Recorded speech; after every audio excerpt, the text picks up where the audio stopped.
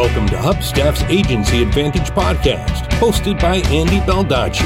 Each week, Andy interviews a successful agency owner who shares their proven strategies to help you build and grow your agency. Hey everybody, welcome back to episode number 70 of HubStaff's Agency Advantage podcast. I'm your host, Andy Baldacci, and today I'm talking with Pia Silva of Worst of All Design, who shares how to badass your brand, which is also the title of her new book. Pia and her partner work 1 to 2 weeks a month. They bring home around $250,000 a year in profit. They don't have to spend all their remaining time networking, and they also have no employees. But things weren't always so great. In our chat, Pia shares how she went from $40,000 in credit card debt to $500,000 in profits in 12 months by completely rethinking the business without spending a dime on advertising. She also breaks down the process she follows to help other service businesses make similar transformations. Pia has really been through it all and doesn't hold back when talking about her successes and her failures. If having a steady stream of qualified clients coming to you without spending all of your time on the phone or networking sounds like a dream, then this is the episode for you. So without further ado, here's Pia Silva, author of Badass Your Brand.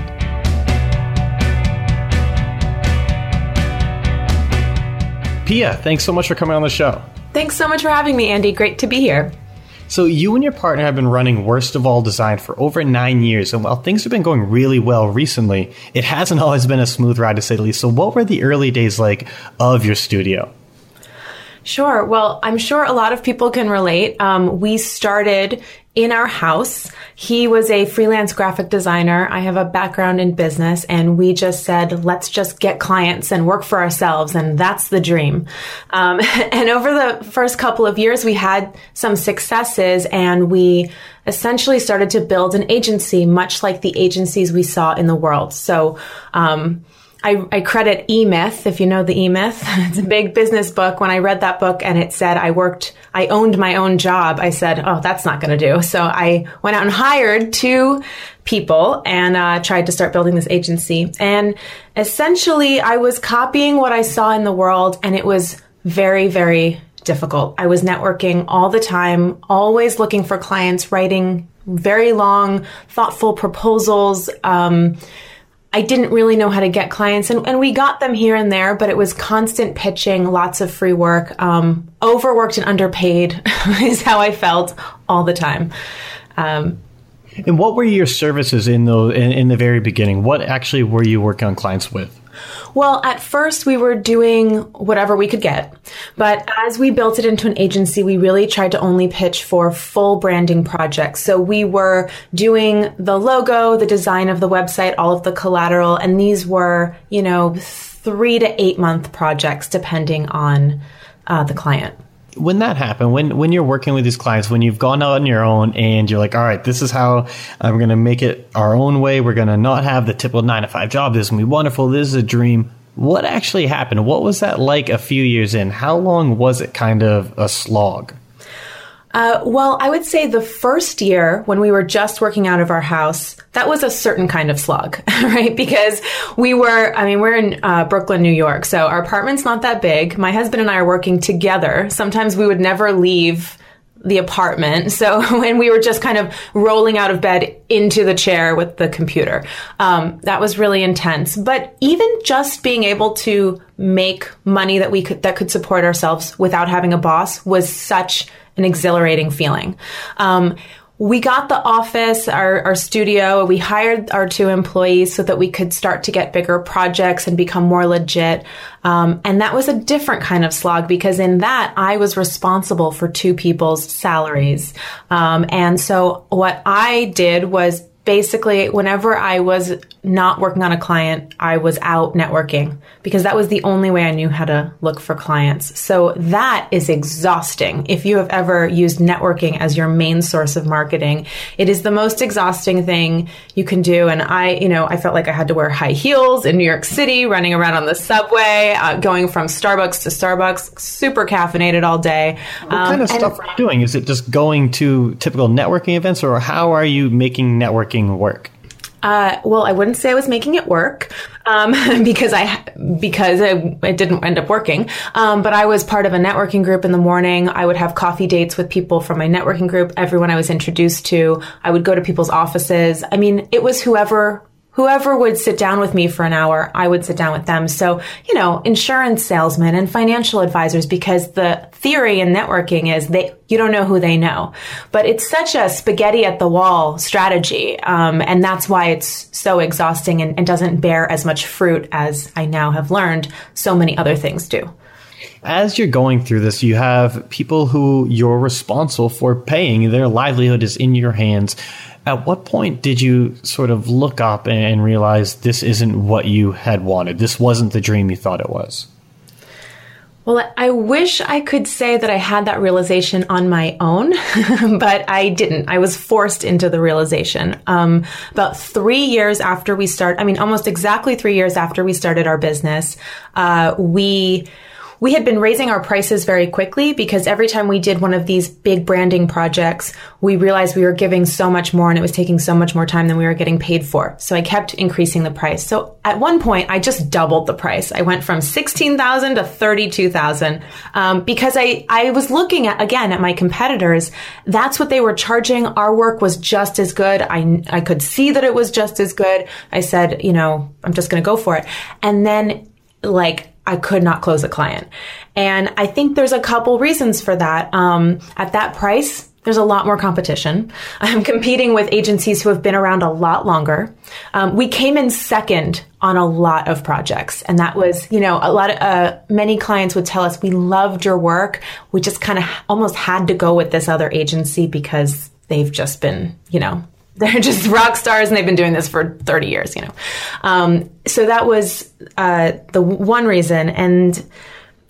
And so we didn't close any clients and we ended up in debt. That's what happened. We maxed out our credit cards. We were in $40,000 debt. I was paying the employees, but obviously we weren't paying ourselves. And I was borrowing from the little savings I had. I basically depleted it to pay our employees who were not working on projects. We didn't really have that much work. So, there was a pivotal moment where we said, we have to do something different because we literally don't have any more credit. And that's when we had this perceptual shift. Actually, my husband, my partner, he said, it's time to let the employees go. And I just felt completely defeated at that. I was like, we're building an agency. That's admitting defeat. That's admitting failure. I don't want to do that. It feels like we're going backwards. And he said, it's not that we're not good at what we do. It's that we're not doing it right. And maybe this is the next phase of our business. It's not that we failed. It's that we need to shift how we're looking at this. And believe me, the second we actually decided to let them go, that was $8,000 a month of overhead. I felt like I just made $8,000 because I didn't owe it in a couple of weeks. And that was the beginning of the shift. At that point, you have this weight lifted off your shoulders, but you still don't necessarily have work coming in. So what is the plan at that point? Well, first, lowering our overhead, we basically cut it in half. That gave us a little room to breathe. And with that room, we started to reanalyze how we were operating. And one of the big things that we did was we actually put ourselves through our own process. So this is the process we put our clients through. And we said, wait a second, we haven't really done this for ourselves. And one of the things that I asked clients and we asked ourselves was, what do we really like about this? What's our favorite part of this? And it turned out we love the work. We really do love branding projects and working with clients. We didn't so much like the long drawn out projects. We didn't like the project management. It was the design by committee. So we actually looked at a product that we had already, this small service that we used to offer called a brand up. And we said, we love those. Those are really fun.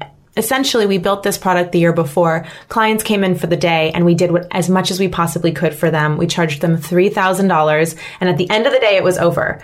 And so that was a really fun way to work because there wasn't the ongoing part. And it was also, as we started to realize, much more profitable than these huge projects. Why was it that much more profitable? Like, what is it about the bigger projects that just lends themselves to not having great margins?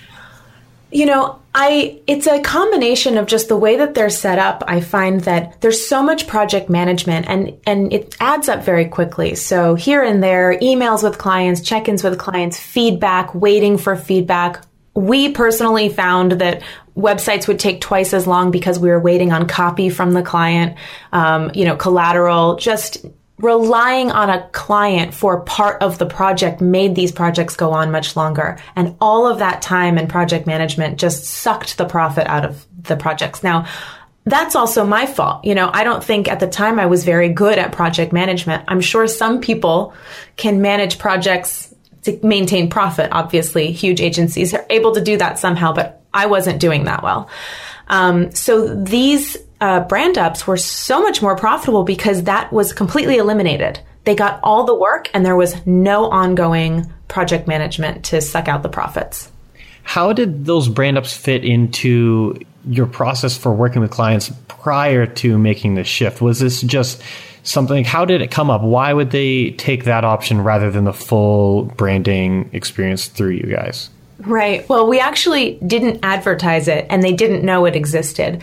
I built the brand up the year before because basically when we raised the price to $30,000, we priced ourselves out of all these people that I had met networking. So I had all of these fans who wanted to work with us and I would get a lot of inquiries, but they just didn't have the budget. So my business coach at the time said, well, don't just leave that on the table. Like, what could you sell them? What would you be willing to do? So that's how we built the brand up. We said, we're pretty fast. We could actually do a lot of damage in one day. So let's just put a price on that. And I kind of kept it in my back pocket. So anytime someone approached me and asked me about what we do, and if I found out that their budget was substantially lower, I'd say, oh, we have this other thing. It's called a brand up. Maybe we can do that. So that's how it started. But it was very hush hush because I really had this vision of this big agency that I had glorified that we were working towards.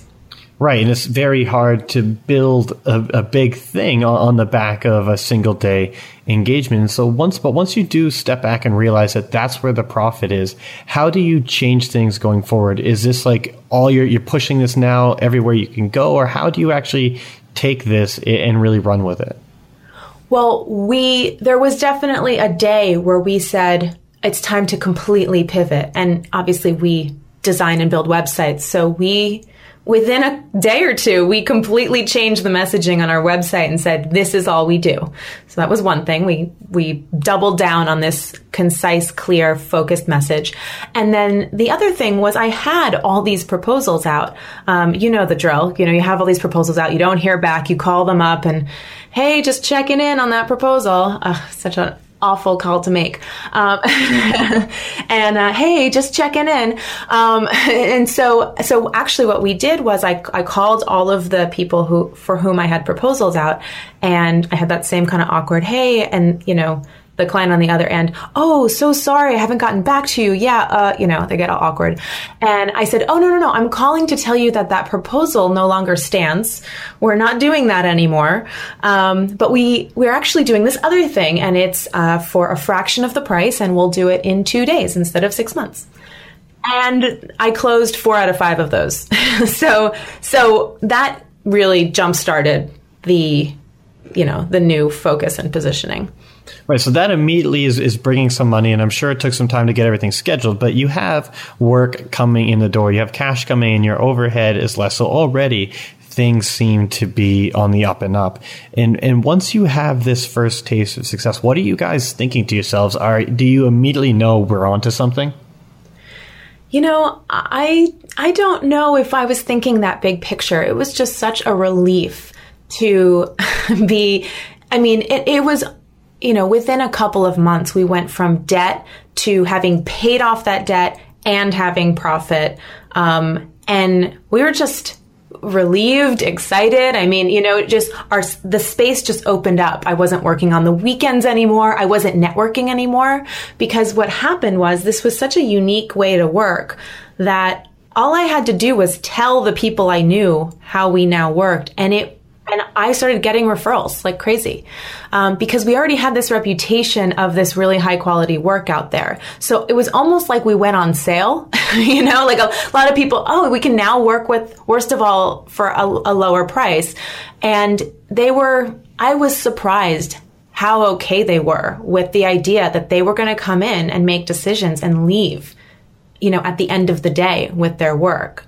I think a lot of designers can't imagine that being possible. I can tell you, I've done this hundreds of times now. It's not only possible, they love it. It's almost like it gives them permission to not agonize over this stuff. I get what you're saying is that people see you as now being on sale. They're like, oh, wow, we can now afford this. But in technical terms, they're not buying the same thing they would have before. So what is it about it that you think made it so that they were okay with that? Like, did they ever get any pushback about saying, well, I do want something a bit more thorough than this? Or was it just packaged up in a way that this is exactly what they were looking for? It's funny because I love the space that we live in, and I try to do this for clients too. We're both very expensive and the less expensive option. So even though it sounds like they wouldn't get the same thing, actually nowadays, we charge $10,000 for a day now. To me, they're getting the same level of work. The only difference is that we're not doing it over 6 months and they don't have the time to think about it and ask their friends what they think and all of that. But in terms of the amount of work and the cohesiveness of the project and the quality of work, it's the same. So we're cutting out a piece that doesn't need to be there. And our price is lower than agencies that you might compare us to, but it's much more expensive than freelancers. So we're both a premiumly priced product and something that is like a less expensive option. Right, and that seems like a good place to be in because I like how you said that you're basically cramming in everything that would take months and months and months into a day because all of us have experienced, whether it's with a project, whether it's just going back to the college days of waiting till the last minute to do work. It's like the amount of time you give to a project is basically how long it's going to take. The project will expand to fill up whatever time you give it.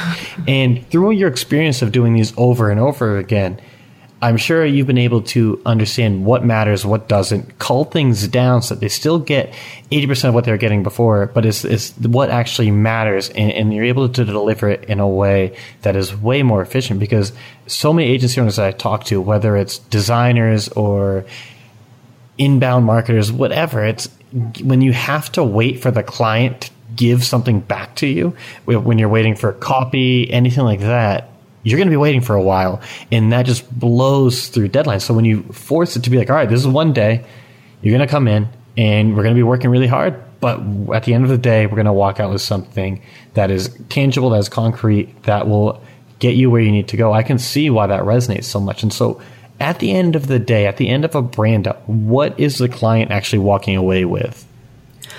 They are walking away with their business strategy, their brand messaging strategy, their logo, their fully designed and built website, all of the copy, their identity materials, business cards, letterhead, stationery, social media design, and often marketing strategy.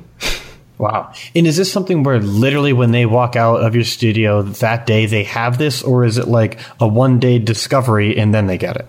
Nope. So we actually put the website live at 6. I always tell them 6 p.m. your website will be live, your business cards will be ordered, and you will have a zip file with all of your files in it. And part of that is for us too, because if we didn't have that hard stop, it could start to become a different kind of project. So we wrap it up with a really neat bow at the end. And that's what the client, that's what we prepare them for in the beginning.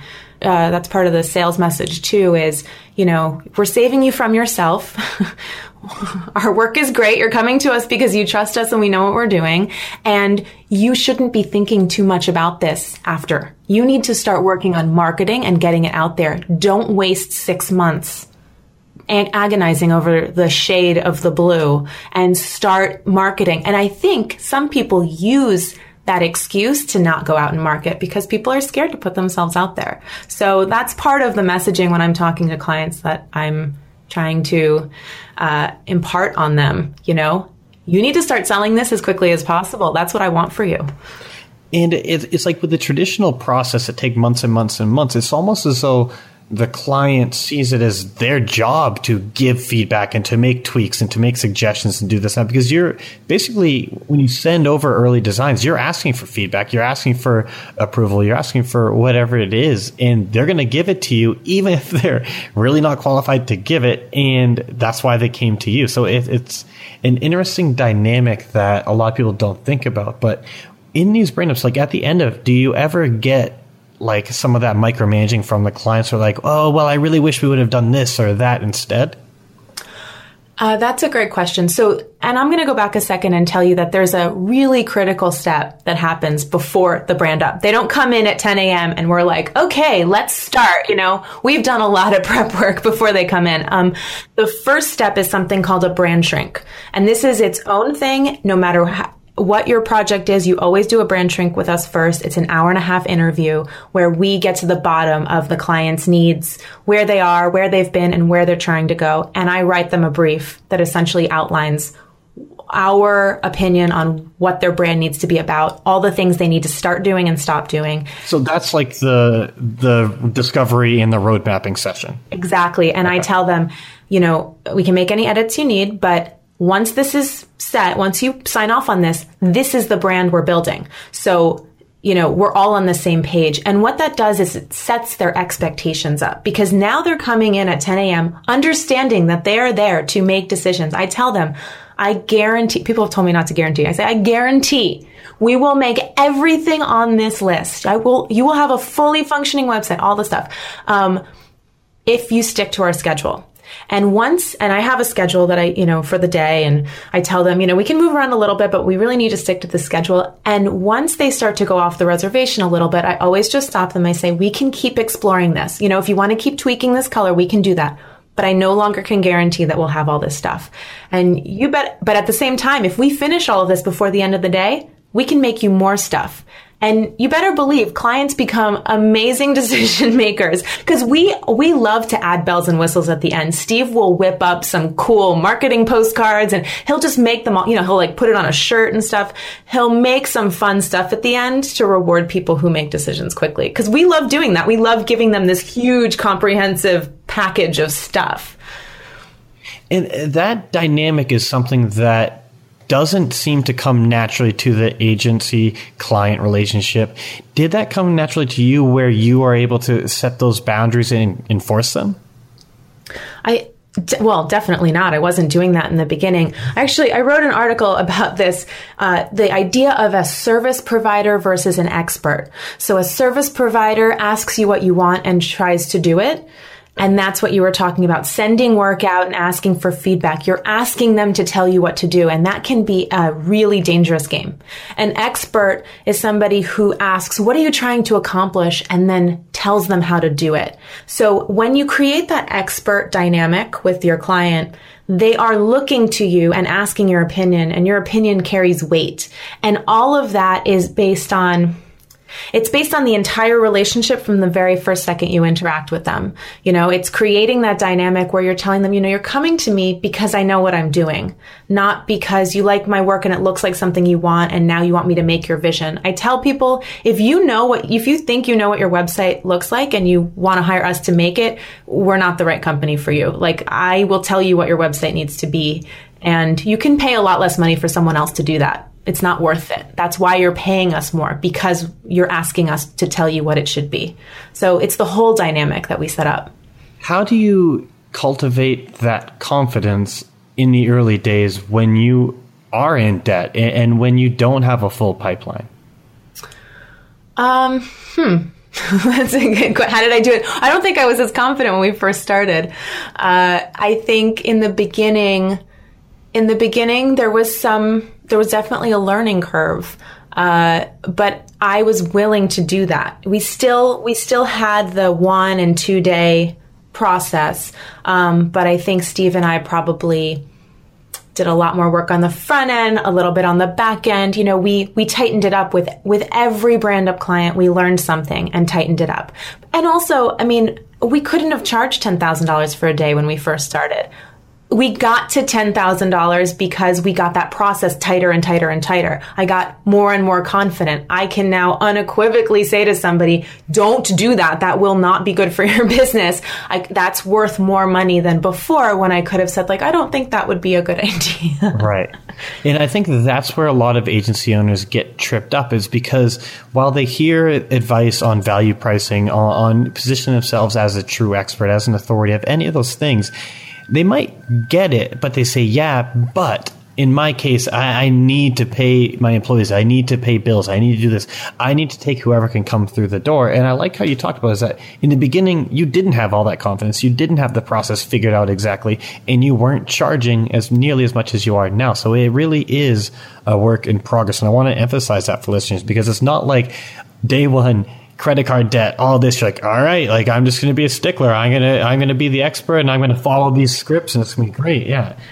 Well, actually, I'd like to speak to that, because what I do find very valuable, and this is something I highly recommend, I'm able to also have that confidence, and I was able to build that expertise rather quickly because we focused on 1 to 3 person service businesses. That's who we work with. 1 to 3 person service businesses. I don't want more than 3 opinions involved in the project. I know that more opinions cause problems.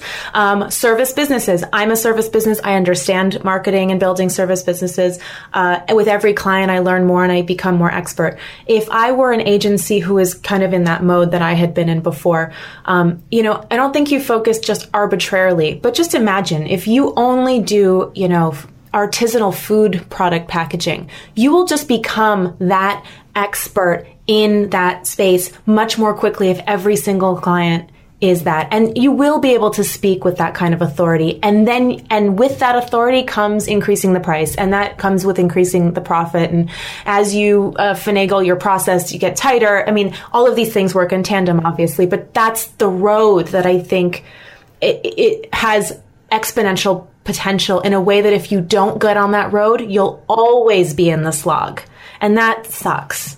I know you kind of went over the high level deliverables of what people get at the end of a brand, but like, are these types of discussions, these types of decisions that you're talking about right now, this general framework of how you think about building a successful agency, are these things that you work with your clients on during the brand up?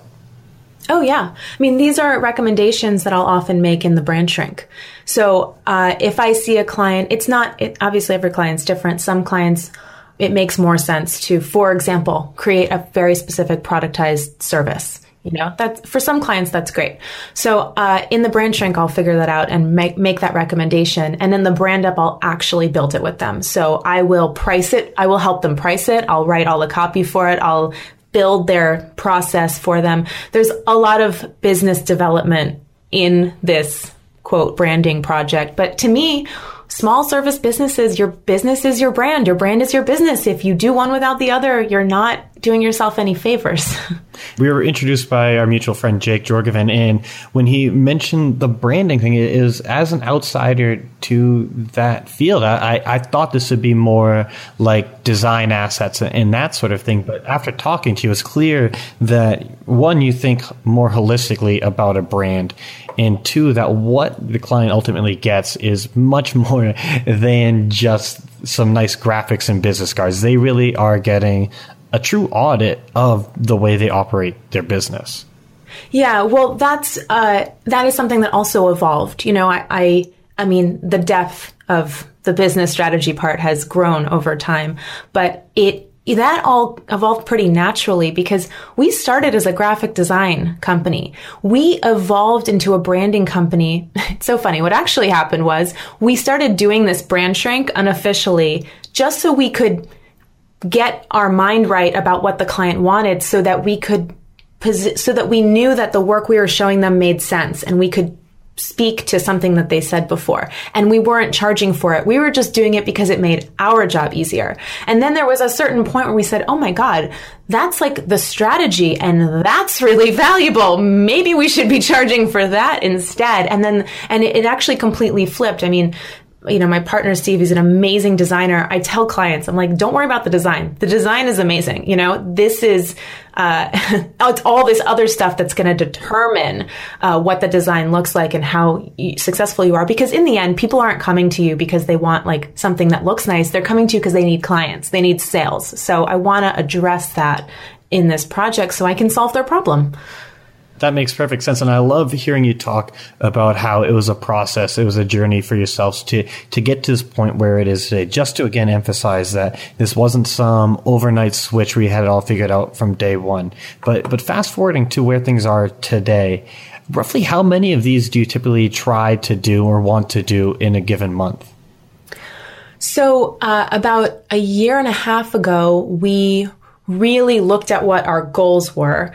And that was when maybe it was 2 years ago, we decided that $10,000 for a 1 day and 15 for a 2 day, that was a good price point for us because of the income that we wanted to make and the amount of time that we wanted free.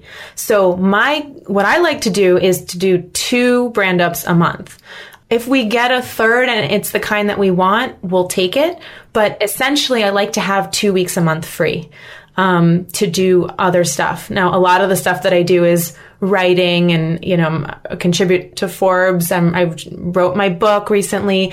All of those things are brand building and value building so that I can continue to increase the price and those brand ups will go up to 15 and 20,000, but I like to price things so that about 50% of my time is spent on client work and the other 50 is free to brand build. Obviously, the 50-50 balance is where you want to keep things, but is the growth for you and your partner, is it through increasing prices? Because it doesn't seem like it's going to grow by doing more of these. Or are you just happy with where things are at right now? Yeah, I mean, a lot of business colleagues of mine have really tried to push me to hire people, train them. You could be doing lots of these at once. And maybe, probably, it's not what I want to do. I prefer this kind of lifestyle business.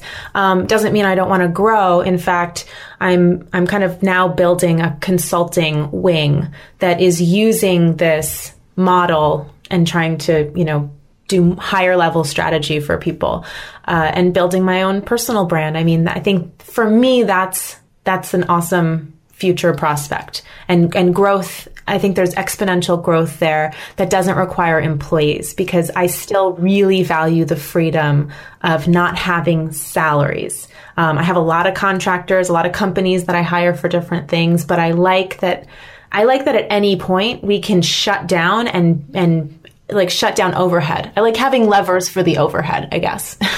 In these early stages of thinking about it and of working towards it, what is your vision for what that consulting wing would look like?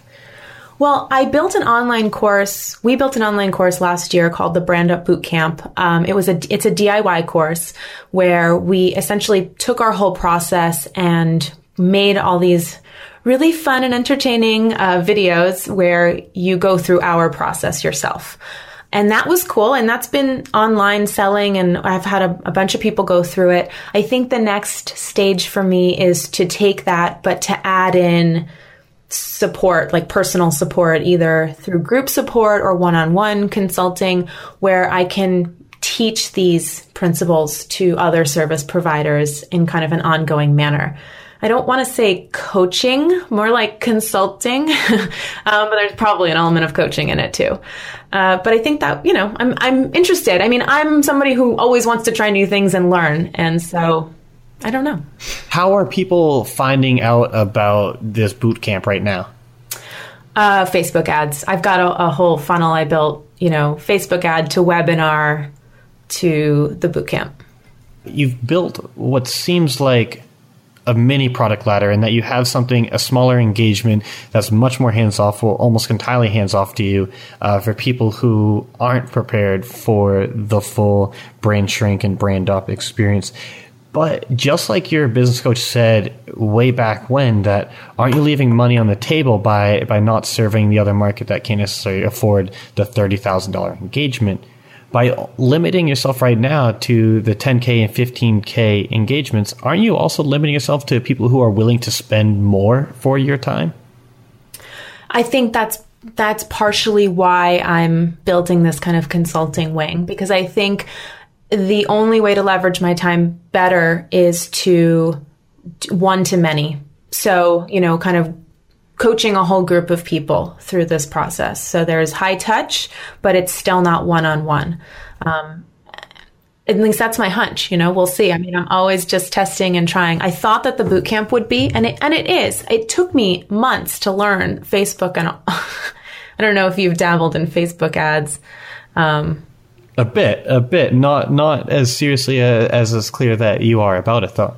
Yeah, I mean, from the outside, it seems like it's a lot easier than it is. I spent almost 2 full months learning it. Courses, coaches, like all of that. And I cracked the code. I still haven't completely cracked it, but I got it to a pretty profitable place. But, that's what the beauty of our model is, that I had the time to do that. So that's what I really wanted it to afford me. And, obviously we do brand ups. We do brand ups every month. But I have these weeks to learn. I'm going to stop Pia right there for a quick word from our sponsor, but don't go anywhere. We'll be right back. The Agency Advantage podcast is brought to you by Hubstaff. Hubstaff makes time tracking software for remote teams so you can stop tracking time with spreadsheets and start getting the insights into how your team is spending their time that only screenshots and in-depth reports can give you. You probably know that by now, but what you may not know is that we recently launched a platform called Hubstaff Talent that makes it easy for you to find and hire high-quality freelancers around the world. Whether you just need extra hands for a specific project or you're looking for something long-term, Hubstaff Talent is what you need. Best of all, it's 100% free. We don't take a cut and we don't act as a middleman.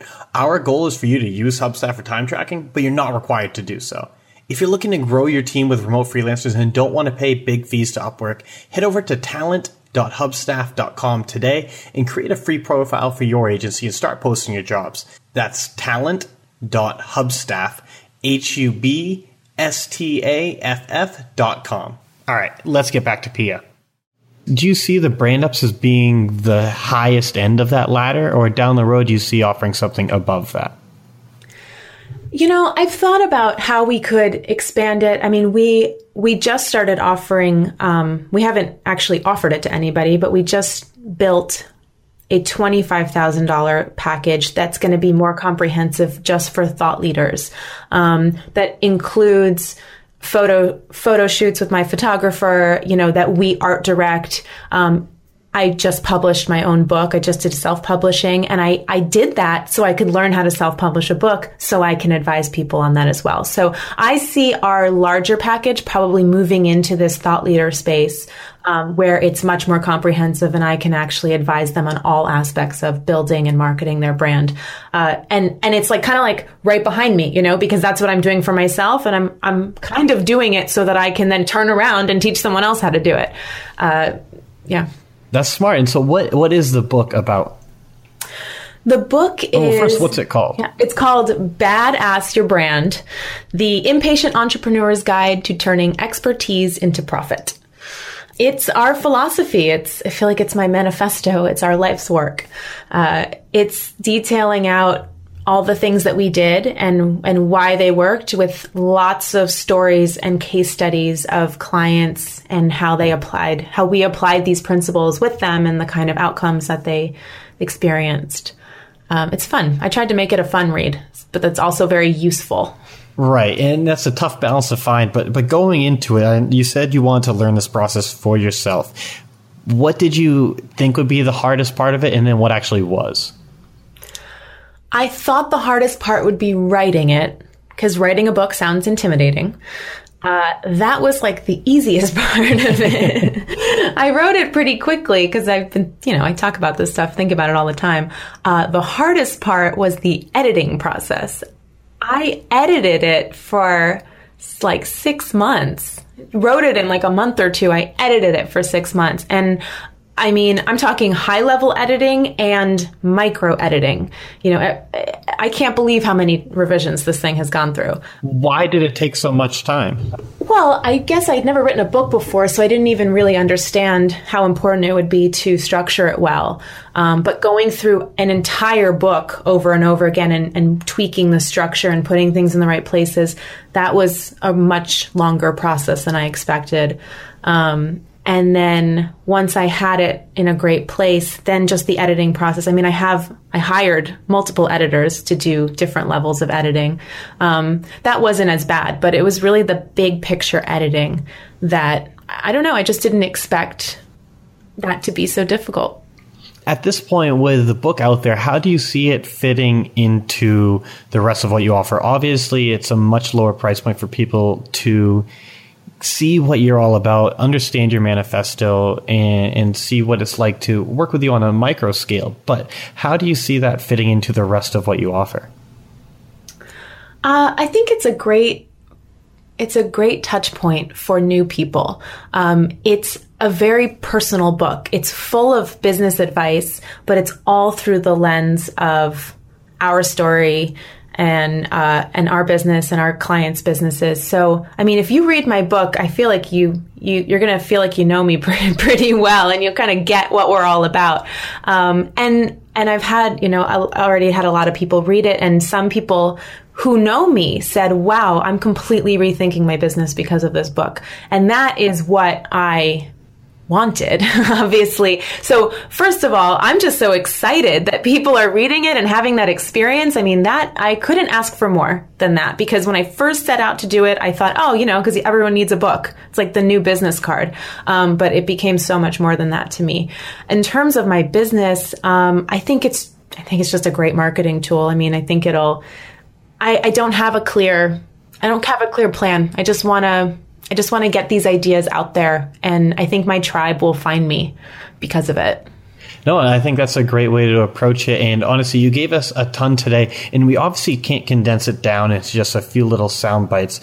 But so if listeners are looking for like one actionable step they can take, one thing they can do to try to be more deliberate about how they're cultivating their brand and everything that goes along with that, what would you recommend that they do? I would recommend looking inside yourself and looking at your previous work, your previous clients, and figuring out what you love about it and what you don't like. And try to explore how your business, just let go of the shackles of what it should look like and explore what it could be if it was ideal for you. And I think that's a good starting point for people. That's where I start with clients. Like, forget what you think will sell. If in an ideal world, you just operating at your best, delivering your best value, what does that look like? And I think you'd be surprised. I think you could build a really amazing business based on what you love to do and only what you love to do. And when you do that, you put so much more enthusiasm into it, and that breeds value, which breeds profit. That was awesome. And I think that breeds value, that breeds profit. We can also put that on a little poster for people, be really motivational about it. But honestly, no, that was really, really good advice. And so before we do wrap up, I like to ask all of my guests just a few rapid fire questions, and I'll go through them quickly, but your responses don't need to be so quick. And so the first one is just currently, what do you find yourself spending too much time doing?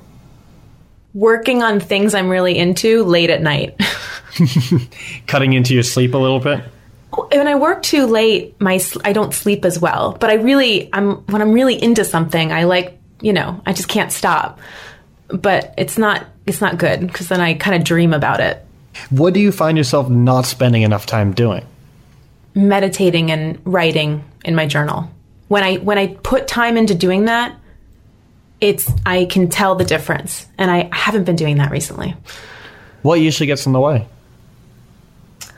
I just want to get going. I got all this stuff going on. I'm like, yeah, I'll do that later, but it's really important. What is something else that you're hoping to accomplish coming up in this next quarter? I want to launch. Well, I've launched this consulting business already, but I want to take it to a different level. We're going to go to Europe for a month in early summer, and I want to maintain and continue to build that consulting company while in Europe for a month, because I know it's possible, but I have this mental block, like I have to be here. So I want to prove to myself that I can do it not from here, because I think that will open up a world of possibilities of freedom that I think mentally I know exist, but in my gut feels really scary or like not possible. If you were to pinpoint one thing that you see potentially being a roadblock towards achieving that, what would it be? Wussing out, not doing it so I can see. I mean, fear of failure. Isn't that what maybe it's not. Fear of failure. That would be my answer. While we have had a lot of fun chatting today, we've crammed a ton of information into this. We do have to part ways and say goodbye. But before we do that, if listeners are interested in learning more about what you are offering and about how they can get started taking better control of their brand, what is the best place that they can go? Well, I have actually a very special gift for you. I've never given this away before, but I wanted to give your listeners something really special. So I actually put up a page just for your listeners. It's badassyourbrand.com/AAP. And if you go there, you can download both the first chapter of my book, which I hope is inspiring in and of itself, but also our entire brand shrink interview. So this is 80 questions that I don't go through every single question when it's live with the client because I jump around based on the conversation. But these are the questions that I use to figure out what the hell is going on with everybody's businesses. And for your agencies, I feel like this will really help them at least understand what our process is, and maybe they can add some of this into their process. That's awesome. I'll make sure to get that linked up in the show notes. And for listeners, again, it is badassyourbrand.com/AAP. Definitely check that out. And Pia is not joking. She hasn't given this away before. This isn't some slimy internet marketing tactic to try to get everyone to jump over this. This really hasn't been out there before. It is free. Definitely check it out. There's a lot of good stuff in there. But Pia, thank you so much for your time today. It was a lot of fun chatting. It was so fun. Thank you so much for having me.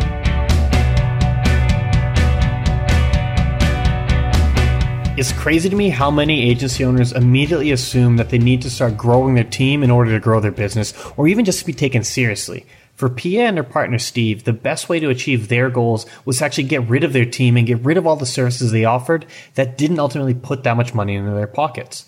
By rebuilding and refocusing their business around their high margin brand ups, they were able to generate a more than comfortable profit of $250,000 a year, all while only working 1 or 2 weeks a month. And to top it all off, they were doing work they loved without the messy parts that wore on them.